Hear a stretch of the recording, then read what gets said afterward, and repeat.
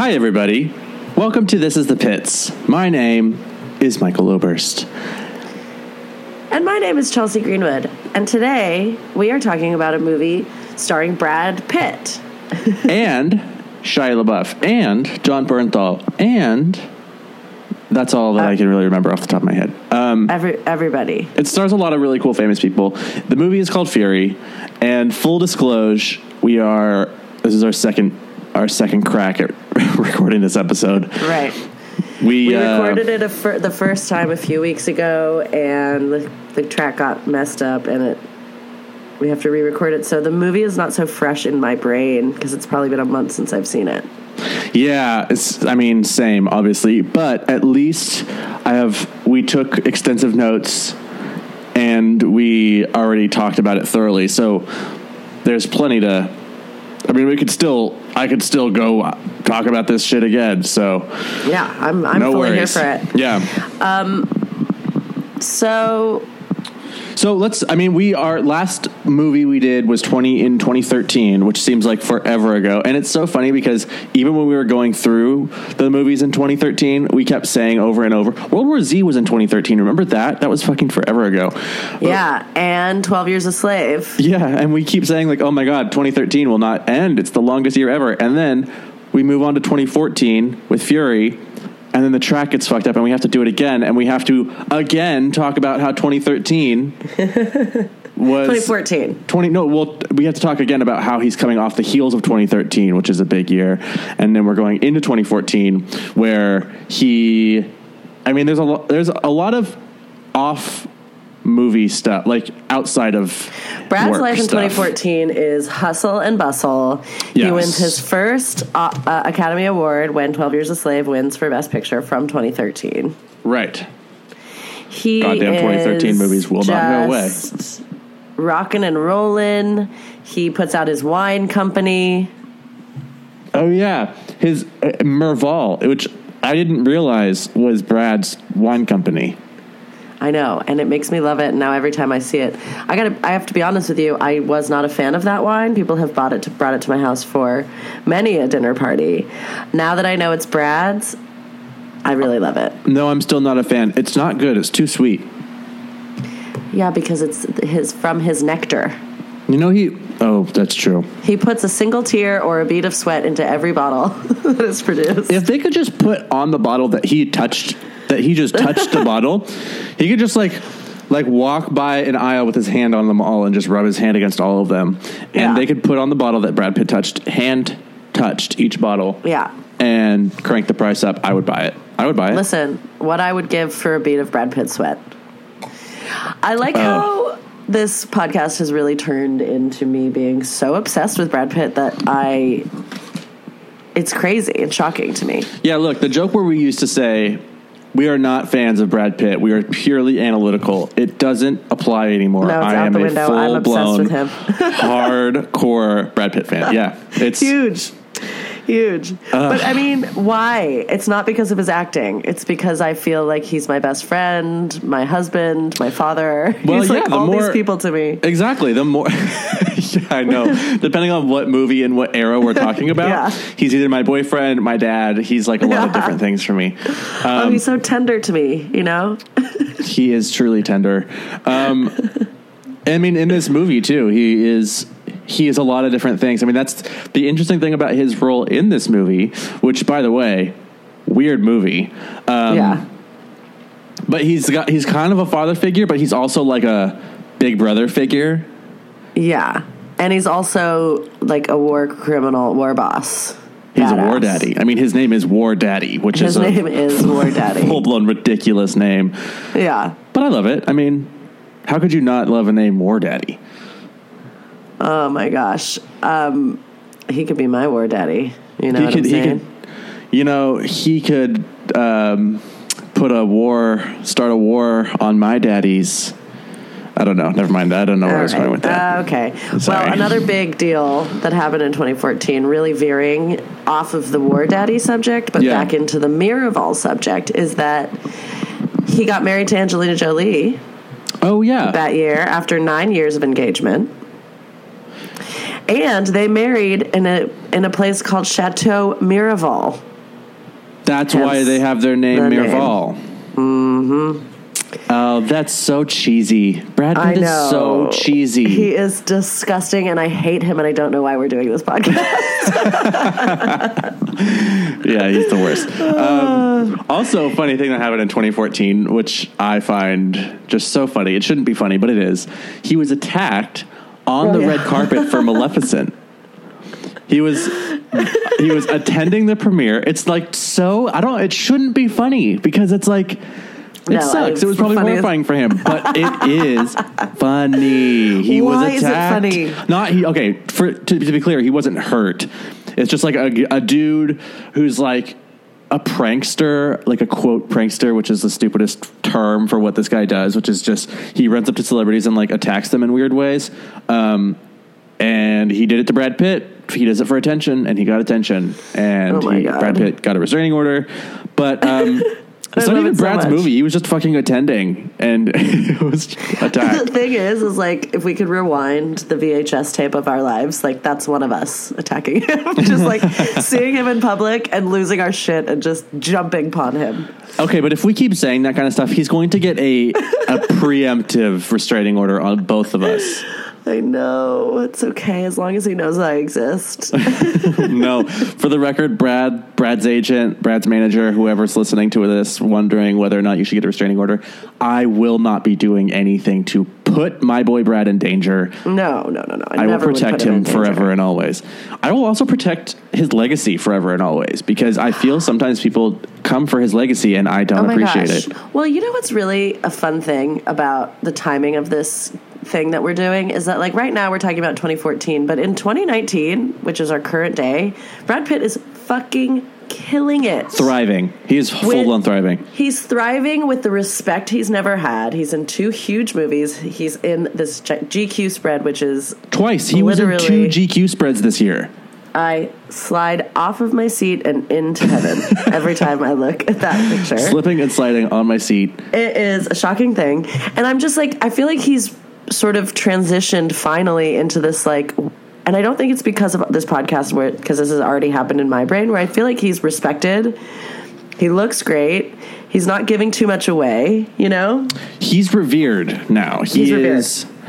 He has reached legend status. Yeah. Which I don't really know. It could be because this podcast has really created a lot of buzz for him. But yeah, I think it's probably this. I think it could be. I mean, I don't want to make any big leaps, but this might be it. But also, it's just like at some point he went from being superstar Brad Pitt, who's like, oh my God, Brad Pitt's in this movie, to now where he's like, holy shit, Brad Pitt is in this movie. Yeah. You know what I mean? Yeah. And I think we'll talk a lot more about this when we cover Ad Astra next week, because it's current day. Right. But I just want to drop it in that in 2014, he was still, like, also killing it. He's just, like, been consistently killing it. I think I think it might, his, like, legendary status might be a little bit because he's now sort of removed from tabloids. I mean, he's still in the tabloids, but he's not in them because he's doing anything. He's just in them because his name makes you buy it. But, like, it's not like he's going through a big messy divorce what is a currently. Tabloid? Yeah. You know what I mean? Like, he's in magazines. Yeah. He's in GQ. He's in Vanity Fair. He's not on the front of people because he's getting a divorce or because he was seen with Jennifer Aniston or something like that. It's because but it's funny because he is. It's not he's because 100% of him. Still in them. It's shocking. I mean, I've probably said this in 16 of our episodes, but, like, every single time I go to the grocery store, his face is still, he's either embroiled in some scandal with Angelina Jolie or Jennifer Aniston. Like, this shit will not die.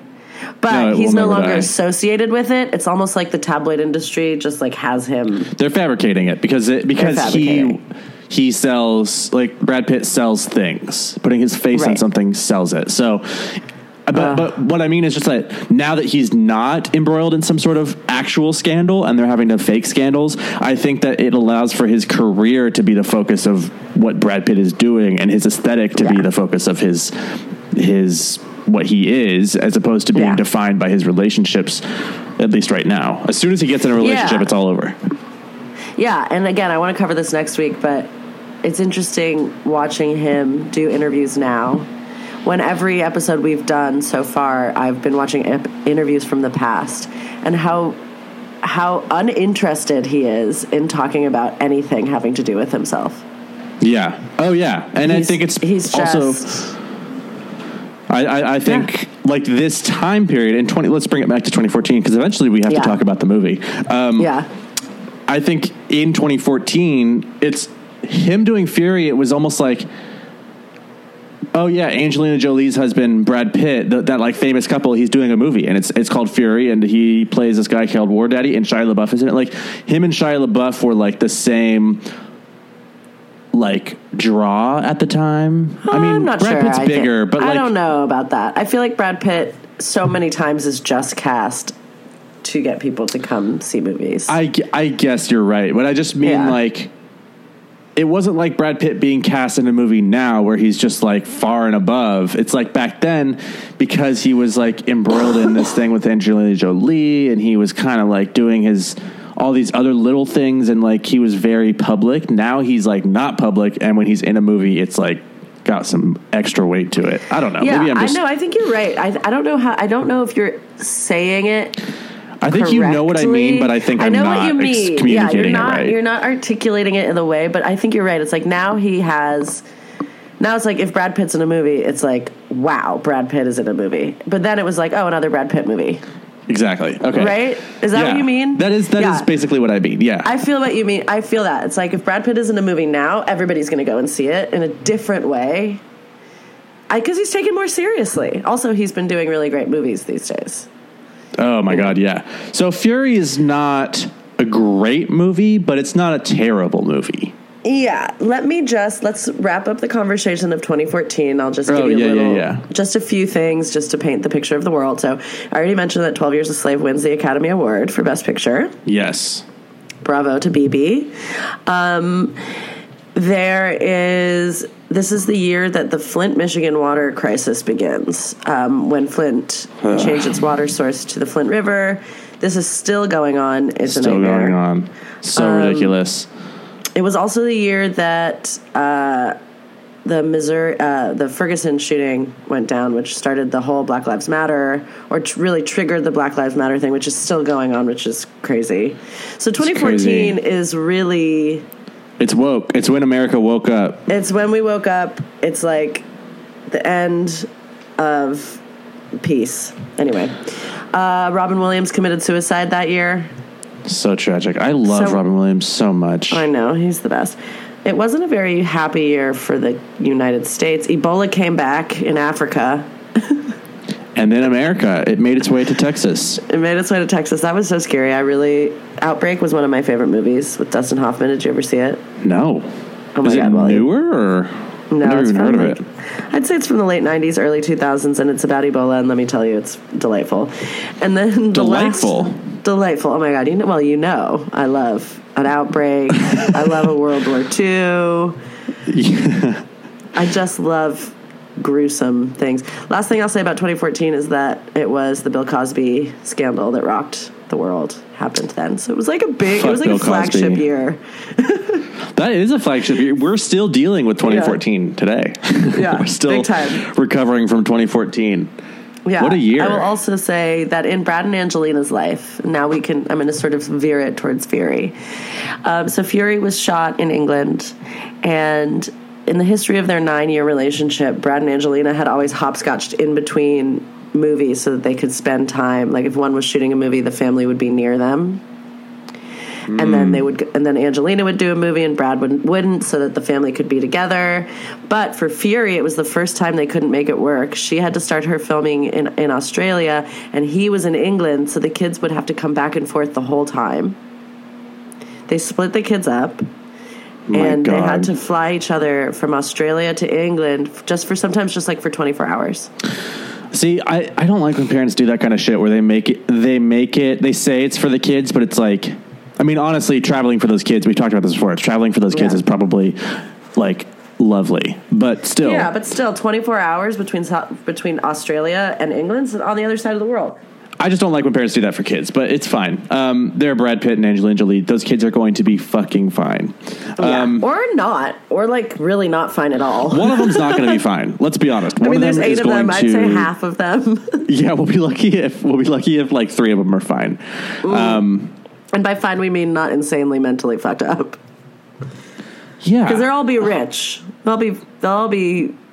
They can be fucked. They can be mentally fucked up, but they will have all the support in the world, unless the Brad and Angelina try to do that thing where they're like, our money is not their money, and they need to make their own way. Yeah, right. Which I don't think. I mean, they flew them all over to Australia and like the UK and all this shit. They're probably not going to do that. But you never know. Sometimes parents are bad parents, even Brad when they're parents. rich. I think you mean Brad parents. Ew. All right. So that whole thing of like having to travel back from Australia to England, I think really added the tension to an already very tense, horrific filming production. This production, I mean, it's sort of taken on like a almost like legendary status as a movie like where mythological. Where it's just like the things that the cast and crew went through to make this movie were exhausting. They had to. So obviously, it's a movie that takes place mostly in a tank. Brad Pitt, Shia LaBeouf, John Bernthal, Michael Pena, and that's it. Oh, and the kid, whatever the kid's name is. They are all in this tank. And to prepare for it, they had to train for 4 months, like in military style. They lived in the tank together to like prepare. Shia LaBeouf didn't shower. They would fight every single day. Like the director, David Ayer, would make the crew, the cast, like physically fight each other, wrestle every day. And it would just he said he wanted to make the tank a cauldron of psychology to like really have them be. He wanted it to be as close to the real thing as possible. Just psychotic. Which is insane because it's like it's acting. Can we just pretend? But they took it very seriously. They had no rations, no showers. They were sleeping in the rain. It was miserable. And when you say Shia LaBeouf didn't shower, he legitimately did not shower for the 62 days that it took to film this film. And they were in that tank. From what I read, he didn't shower one time. Oh, I could have sworn I heard somewhere that like people were like, "All right, dude, you have to do like one shower." Like they forced him to, but maybe not. I don't know, but I'll tell you a few other things about Shia LaBeouf in this film, which are really great. One is that he pulled his own tooth out. Oh, God. I feel like Brad Pitt did that for a role once, too. Didn't he do that for Jesse James? He chipped his tooth. Yeah, he like went to the dentist and had his... It was for Burn After Reading, I think. For Burn After Reading, yeah. And then the cut on Shia LaBeouf's face, it was real. He would cut it every day. He took a knife to himself at the beginning of filming, cut his cheek, and then would hit it in the morning so that it bled. What a psychopath. Meanwhile, he was not This showering. was the time when Shia LaBeouf was like really going insane and like doing crazy shit. Didn't he like go to rehab right after this? I don't know. He was obsessed with adding realism to his characters. I think he did go to rehab right after this. He did just come out with a lovely movie that I saw in theaters. Peanut Butter Falcon. It's nice. Huh. It's good. I mean, he plays, again, a stinky character, which I'm sure he didn't shower for that either, but he plays does he even shower ever in real? I bet he doesn't. That's a good point. He doesn't look like he showers. Like, I don't think it's a challenge for him not to shower for 60 days. I think he's like, he could take any role and he'll be like, and you know what, to prepare, I'm not going to shower. And they're like, well, Great. You could shower. You're just playing a college student, and he's like, no, college students, they don't shower. And they're like, well, some do. And he's like, well, this one doesn't. Like, insists on never showering. I'll tell you what, he showered when I knew him back in his Holes days, back in his Even Stevens days. Do you want to tell the story? Well, it's not really. I don't want to go into the details, but I will tell you, I have made out with one famous person in my entire life, and that person was Shia LaBeouf, and he did. I just think this is the funniest fact about you that I always forget. Like, I think you've told me this story like 7 times, and each time I'm like, wait a minute, you made out with Shia LaBeouf? It's like just random enough that it's like I believe that it would fully happen. But like for context, I was 16 years old, and it was Homecoming. It wasn't like, and he was shooting holes. So he hadn't become the Shia we know and love today. No, but that is the Shia we love today, is the whole Shia. That's the one we love. Well, we do love his holes. Yes, we do. Weren't you like dressed as a witch too? Oh, sorry. Yeah, so I saw him 2 parties in a row. One, he came to my best friend Marcy. It was through a party the weekend before Homecoming, and he came. Yeah. And I had really long hair and a long skirt and beanie on, and he was like, "You look like a witch," and he like chased me around the whole party saying like, "You are a witch, witch, witch, witch," and I was like, "Whoa, Shia!" Wow. But he was still relatively famous because he was in Even Stevens, so I was like, You're like, it. "Oh my God, Shia LaBeouf, he's like calling me a witch." Knows who I am. Yeah, exactly. And then I saw him the next weekend at Homecoming party. I had just smoked a little opium. Oh my God! Your high school was very different for you. We had very different experiences. Don't even get. I was at a dinner party last night talking about high school, and just so happened to like drop every name that's ever come across. Don't you hate when you find yourself dropping names and you're like, "Oh God, what am I doing?" Yeah. I feel like I've dropped a lot of names on this podcast, but anyway, same. Shia LaBeouf did not smell when we made out. Could have been the opium speaking. But yeah, he remembered me and he called me the witch, and I wonder if he would have any recollection of that now. Was he smoking opium too? I don't think so. It was like there was like this big sort of like tent thing at this party, but it wasn't his school's homecoming. It was my school's homecoming, and I think I only remember it because he's Shia LaBeouf. Right. I don't think he would have any reason to remember it. So that's Shia LaBeouf. Let's go back to Ayers though, and what a psycho he was for forcing his crew to really succumm to the madness. Well, I mean, we should talk about what a psychopath Ayers is anyway. He's a total douchebag bro who like took this movie so seriously in like a way that I don't think that did this movie justice. Like, yeah, I would agree with that. I think that the movie turned out pretty good. Yeah. But like David Ayers' like approach and vision for this movie was just like, it wasn't, I don't know. It was just like so like bro-y, and like I feel like he focused on the wrong things. It's sort of a fine line when you make a war movie. Like he did it, I think, with like he tried to have this authentic intention, but really he just did the cliche like America fuck yeah, sprawling score, like sort of he tried to cultivate this like family vibe between the guys, but really, I don't know, it wasn't entirely believable, if I recall. I mean, I don't even remember. Well, he did say that this movie was sort of like a movie about a family. Yeah.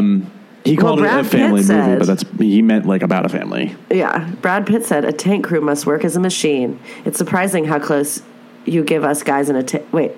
He goes, "It's surprising how close us guys got in the tank. I could tell you not only which one farted, but what they had for dinner the night before. I chose the role solely by how it spoke to me, and I sit in a fortunate seat where I can pull the trigger on the more difficult films.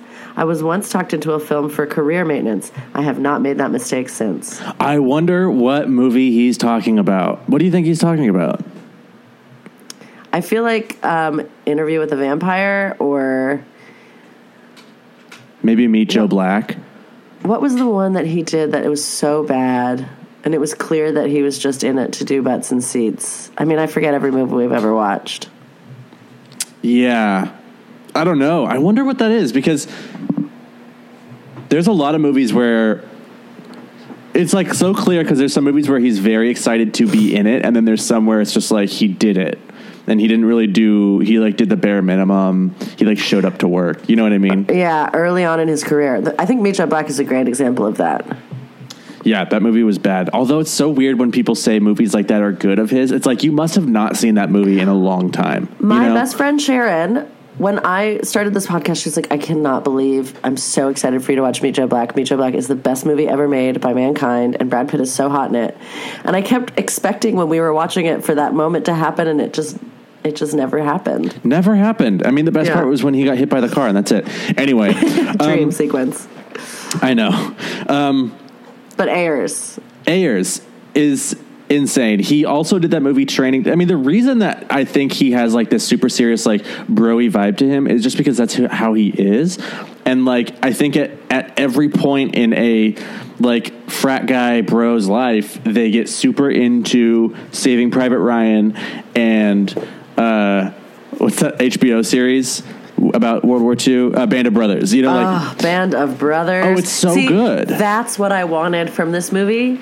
And the reason I like this movie is because it reminded me of, hold on one second. Now my boyfriend's interrupting. We're leaving here at 3:15. You may have to meet me there because I will leave without you. I love that. I know that feeling. So yes, I wanted this movie to be like Band of Brothers. Yeah, you know? So did I. I mean, it had a little bit of it. Right. I think that's what David Ayers set out to do, is to make this Band of Brothers type movie. But there's so many parts in it where it's like not that at all, and it's like. You know, why did you put that in? Like, I thought the whole sex scene part where they like are in the middle of the war and they go to like that girl's house and like it's just Shia and Brad and or no, it's just the kid and Brad. Little kid and Brad, yeah. And they are just like having a nice time, and Brad is like, you know, hey, if you don't go fuck her, I will. And, like, they're like drinking tea and having a nice dinner, and then the other guys come in, and it's like. Sex in that situation seems so out of place, and that whole scene seemed pretty out of place. I guess if anything, it was to build the characters as like people that stick together and get really jealous when they're not together or something like that. But like, or it was like to provide the respite from the war, which we all, you know, after having been in the tank. I don't know. Yeah, like desperately seeking some sense of like normalcy. Yeah. They'd go so far as to like force it, but then like the girl dies, and then it's like, oh, is that just like about the futility of war or something like that? I don't know. Well, and then this is a huge problem for me that I kept writing down over and over again about this movie is like, okay, so the girl dies. Okay, so maybe that's a little problematic, but like the guy gets laid and he's kind of initiated into the boys' club, right? Like by raping this woman. Because whether or not she was like complicit in it, he still raped her. Like she was still forced into the thing. And I sort of feel like that wasn't really acknowledged or embraced by the movie. Like, well, David and that's an Ayers problem. Like he glorified that in a way that I didn't like. But then another problematic thing was like, okay, so then the building gets blown up and her perfectly dead body happens to be lying on top of the rubble. I know, it's almost like we're supposed to like want to fuck that dead body. It's the laziest filmmaking I've ever seen. I know. It's like I don't need to see her body with a little cut on her forehead after the building has exploded. Especially because it's not like this is like a PG. Oh, I totally know. It's not like this is some sort of like PG-13 movie that's going to be shown on TV, because the rest of the deaths in this movie are horrifically gory. You know what I mean? Like, remember the face in the tank? Yeah. It fell off. Somebody's face fell off of their head, and it was in the tank. And it was like that. I mean, it's kind of fun, that crazy gore, or like the body that was driven over, and it was like fun. I loved the body that was driven over. That's the thing. I love the gore of. Just like sort of missed the mark. I almost want to go in and like recut the film. How would you recut it to, like, what would you add and what would you take away? I would shorten that scene. I would shorten watching. They would just leave. The building wouldn't get blown up. I would probably spend a little bit more time, like, with the humanity of them, and less time with the war. Like that final scene. I think that you can show their vulnerability without using a woman as a device to soften a man. You know what I mean? Exactly. Maybe the point was like, in war, they get so caught up in their masculinity that they're unable to let go of that. But then I thought the boy as like, oh, I'm a little typist. I was trained to type 60 words a minute. I'm not trained to kill. And like Brad Pitt like forced him to kill that dude. And like, they really see, I go liked the extra that mile. scene.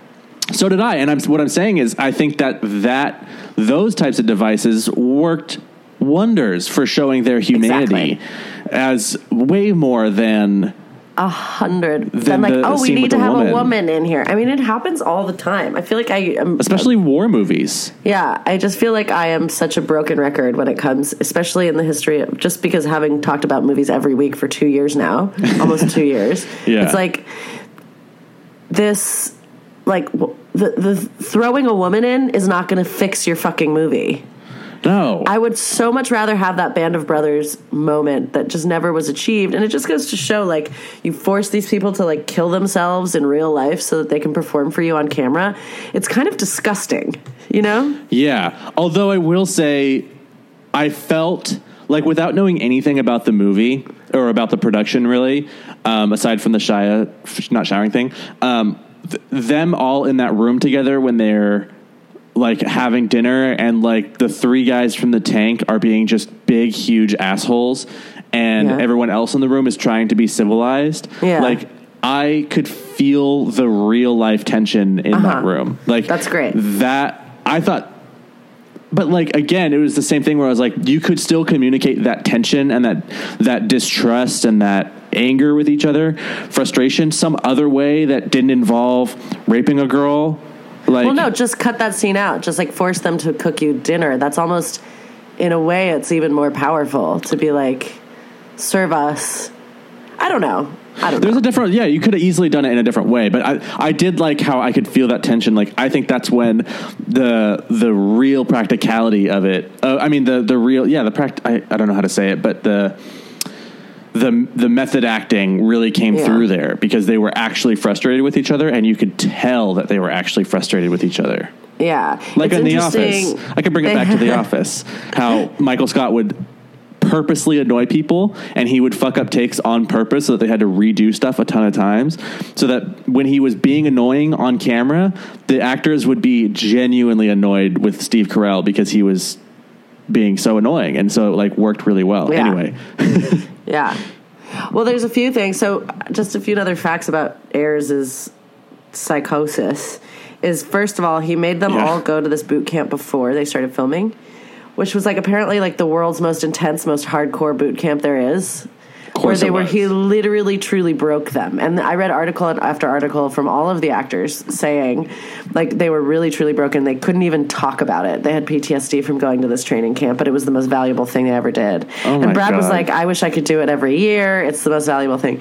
The other thing, which I thought was the craziest thing, is that Michael Pena had just become a new father when they started filming this. He had twin infant children. Michael Ayers, I think you already mentioned, like, he'd make them fist fight every day before they got in the tank to, like, build up the tension. Yeah. One day, Michael Ayers called Pena from set and was like, hey, your wife called. Something's really wrong with your children. But just shoot this one scene, and then we'll let you go. And he made it up. So fucked up. He lied to a new father. I mean, I just can't abide by that. I would be so livid. I would be like, dude, this is a fucking job. This is my job. You can't do that to me. Yeah. And it's like, unfortunately, the movie's not good enough to have, like... put him through that. I know. Yeah. And poor Michael Pena. He's so nice. He's like such a nice... I love him. Like, mild-mannered dude. Him. And I also... what was his name? Something horribly racist. It's like Gordo, right? Yeah, something like... I think it's Gordo. I don't remember because we watched it a month ago, but I remember being like, okay, that's a little on the nose.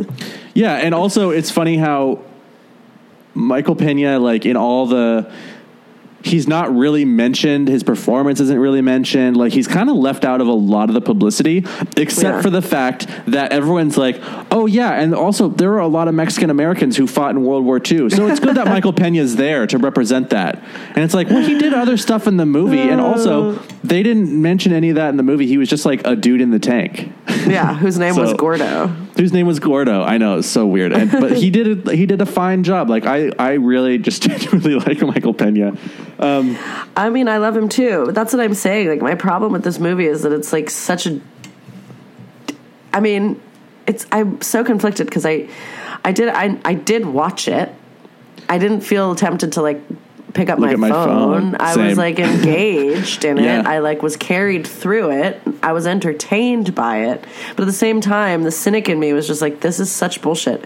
That's a cliche. This is a cliche. The score is like the same score as literally every World War II movie ever made. And oh my worse. God, I know. I know. The score was like, and I know that you think of a score like more often now, but like, even I was noticing the score. Yeah, which is a bad sign. Yeah. I one of the funny cliches that has kind of become a Brad Pitt specific cliche is that I think he's got some skeletons in the closet. He must, because he always wants to play characters that are Nazi killers, slave freers, like standing up for women, like empowering. He's the white savior every time. He loves being a white savior, even all the way back. Even in Thelma and Louise, Brad, like, he was the he robbed them, but he was he was empowering them. You know what I mean? Yeah. The only time he really played a dirty, nasty bad guy was early on when he was with She Who Shall Not Be Named in California and Too Young to Die. Oh my God. There's a question mark on the end of that. That's why you have to do the up thing. I know. That's my favorite thing about that movie. It's the question mark at the end of the title. I wonder if Career Maintenance was the animated one. No. You don't think so? Anyway. Yeah. So, but in this movie, remember when... So they say, like, hey, we got a Nazi prisoner, and Brad Pitt's like, I need to punch him in the face right now. Let me at him. Let me at him. And they're like in like a camp. It's like, okay, all right, we get it. Yeah. So we get it. Brad Pitt, this character, doesn't like Nazis. What a strong take from somebody in World War II. And then they all die together except for the young buck, who hides under the tank. That was kind of a cool moment, though. I did like that whole last scene was like fun. Because I love action, and that was very actiony. But this is my thing, okay? So here's my biggest takeaway from this movie that I found myself thinking, because I've had some time to think about all the things we've discussed. But the one thing where I was actively when it happened, I was like, okay, this is a made up story, right? And because that guy survived, I wanted at the end for there to be... It started with the opening credits, right? Where it said, it's 1945, the war's about to be over, blah, blah, blah, blah. So it gave me, the front load. It gave me the history. When the movie ended, I wanted to hear... So-and-so went on to, blah, blah, blah, blah, blah. War Daddy had actually killed, blah, blah, blah, blah, blah. I wanted the closing chapter, and I didn't get it. Yep. And I was like, well, it makes me hate Ayers even more that he wrote this story. Go find a real story. Because he could have given the story more depth and... Yes, exactly. I don't know.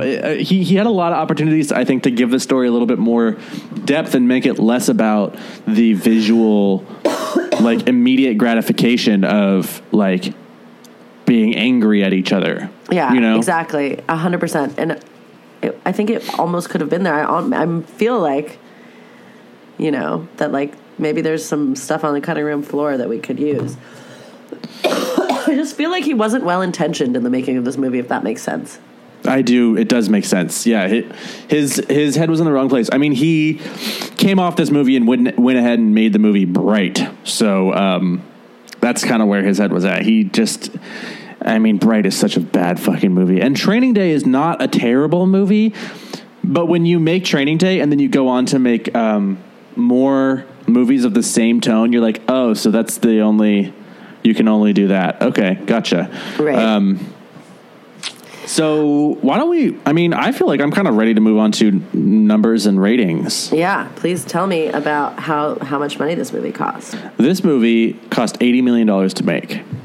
and they filmed it in Europe. They did a lot of filming in Europe, in like a lot of small towns, and I feel like they loved, like it just seems like they had the same camaraderie on it that they did in Ocean's 11 or something like that, but it was like very different tone, but like they got the same bonding experience out of it, which Brad loves a bonding experience. Oh my God, give him a Bond. James so Bond. He would have made a very interesting James Bond. He was optioned. Horrible. Did I say good or interesting? You said interesting. Okay, good. That's what I thought. Because it would have been interesting in a horrible way. I think it would have been horrible too, because only now has he figured out how to properly use his like Brad Pitt swagger. 100%. I don't think he was ready for it. It took him a long time. Now he's like distinguished and like a little bit older. And he knows, he's like finally realized that he's Brad Pitt. Anyway, so it cost $8 million to make. Its opening weekend, it made $23 million, which is kind of low, but it did, or actually it's not low, it's pretty good. It opened at number 1. It also out at the same time was Gone Girl, Birdman, and Whiplash.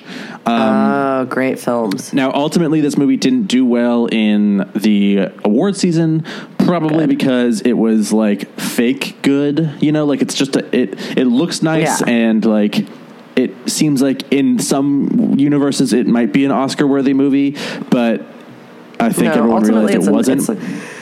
It's like a nothing. It's not bad. And also, it went up against Gone Girl, Birdman, and Whiplash, which are all really good movies. I didn't like Birdman's Birdman. weird, but it ended up winning Best Picture. Whiplash is probably like my favorite movie. It like is the perfect movie, and such a good one. So I get tense even thinking about that movie. Oh my God, it's so good. But like putting this movie up against those movies, it's like you're like, oh, this isn't that good of a movie. You know what I mean? So it kind of I think you're right. It's like taking a picture of a good movie, but it's not. It doesn't have the depth that you want it to have. You don't feel the way you do after you watch a really good movie that really makes you think about something in a different way than you had before. Totally. It's like he wasn't saying anything new or interesting about World War II. So, anyway, he made up this like weird fucked up story. It just creeps me out. He creeps me out. Normally I like love a creep, but I don't like his creep. Who else was a creep that we didn't even talk about? Jon Bernthal, who is so creepy in this movie. He always plays a creep. He's in every movie. How is he in everything? You're right. So $23 million open. Sorry, and that's not good on an $80 million budget. Well, eventually it made $85 million domestically, and then its entire worldwide was $210 million, and then its DVD sales on top of that were $32 million. So it made $242 million lifetime total, everything. Pretty good. Made its money back, but I think it just like Brad Pitt plus Bros equals $242 million. You know what I mean? Sure. So, that's what you get. So that's how that went. How was it received? It was received. I mean, IMDb gave it a 7.6. Rotten Tomatoes gave it 76%. Metacritic 64. The EW gave it a C+. Nobody really had anything to say about it. That's because it's a picture of a good movie. It's not a good movie. And I would say that's let's do our overall ratings. Like my overall rating is, I don't remember. What did I say last time? On our first recording, I did write it down. Great. Well, let me hear what you would give the movie overall right now, and I'll tell you if your opinion has changed in time. Well, it's interesting because for a movie like Tree of Life, I feel like my score is just getting higher and higher the more I think about it. Same. This one, my score is just like, I feel like maybe I gave it a 6. You did. That's correct. Yeah, I kind of want to take it down to a 5. Oh, interesting. As it recedes from my memory, but I think for the integrity of the thing, I should probably keep it at a 6 when it was still fresh in my brain. I mean, what do you think? I gave it a 5.5, which I think I'm going to stand by. It wasn't... Yeah. Look, the more that I think about it, the less that I'm impressed by it. Yeah, exactly. So but I feel like I should stick with my 5. 6, right? Because like that's what I gave it initially. Sure, that is what you gave it, and I think that also you do enjoy a World War II movie. I enjoy a World War II movie, and I also enjoy the making of movies. So even though it was on the nose, and I feel kind of creeped out by how he executed it, it still is pretty impressive. Yeah, and there's some cool like Hollywoody stuff in this, so it's fine. It has it had the only functioning German tank left in the world in it. That's pretty cool. It's pretty cool, and like there's some cool action in it. And there are some really good scenes. So I think 6 is fair. 5.5 is fair. Yeah. So we haven't really talked about Brad Pitt's looks or performance that much so far. But what do you think you gave his looks originally? I feel like it was kind of high. What did I give him, a 7 or 8? 7. I gave him 8. Yeah. Because I think he looks really good. And we talked about how he looked rough, but he looked like he was 50. He was 50. Now he's almost 60. I know. Well, he looks like he could be 40, but he's actually 50. Yeah. And it's like, there's this whole thing about the war and like him speaking German, right?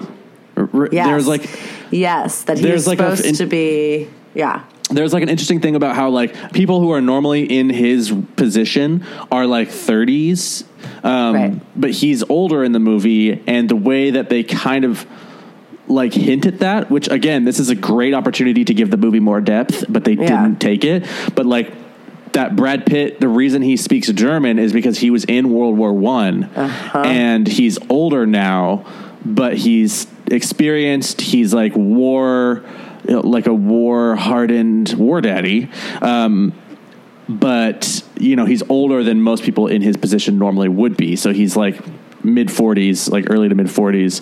And he speaks German. But I think that he looks...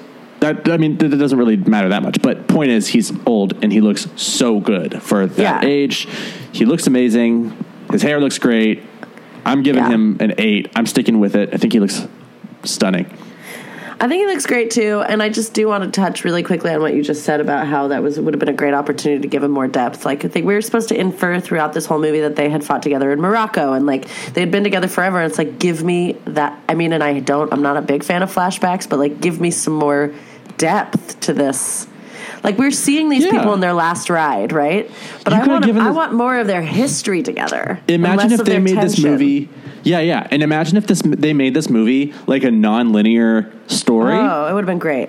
Because like it's I think you could easily argue that one of the things about war is it makes you all foggy, and it makes memories blend together and blur together, and experiences get confused with each other. So like having flashbacks that aren't like explicitly flashbacks could be super useful and great. Yeah, I agree with you. And I think it's really funny. I mean, that's not funny, but I feel like, I mean, I guess I've probably said this 16 times throughout this podcast. It's like, he tried so hard to cultivate their genuine relationships and missed the boat so intensely because he didn't develop their history. I know, and that I'm like, that is lazy. Where it's like, it seems like it's really hard work to like really force these people into method acting and like, realism. But it's also like, no, provide your audience with the backing to that. You don't want to just see tension. You want to see history, especially in a historical film, Yeah. Anyway, Brad Pitt looked fucking hot. I love him in War. He was dirty. I bet he smelled so deliciously bad. Oh, he smelled just right. He probably still smelled like patchouli. I think that's just what he smells like. Yeah. And his performance, I thought he was good. I mean, a little bit on the nose. 7, 8. We both gave him 7s, which I stick to. I stand by my 7. Yeah. He was just fine. Totally he did a good job. Yeah. Brad. So I guess that's it. That's it for Fury and our boy Brad. Next week we're gonna skip to 2019 with the movie Brad Astra. Hey, I see what you did there, and I love it. Yeah, so Ad Astra is up next, and then after that we're going back to 2015 to watch By the Sea. Yeah, which I'm so glad. It just so happened that we recorded this episode, and then you tried to edit it, and then I tried to edit it, and then I moved, and I'm going out of town. Like, literally anything I can do to not watch By the Sea. I know, same. I'm like, I kept putting it off so that we could time it so that we could watch Ad Astra and then By the Sea. Yeah, it's literally the only movie in all of these 50 movies that we're watching that I just have no interest in rewatching. It's going to be a slog. But it'll be funny. Can talk about it'll be with him and Angie. Anyway. Tune in next week for Ad Astra. Bye. All right, love you. Bye.